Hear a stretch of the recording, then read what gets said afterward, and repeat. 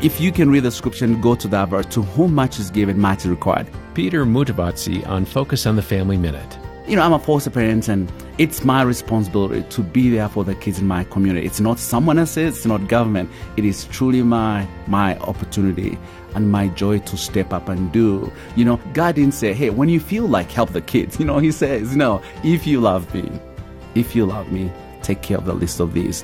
And that's something I have to own and do, It is hard, absolutely. But he sacrificed his life and died for us. How can I say fostering is hard when he lost his life for me? That's where, for me, I think I get to see grace and mercy towards me. And there's no reason I cannot help a child. There's no reason I can find in my DNA that can say, Peter, no. More from Peter today at FamilyMinute.org.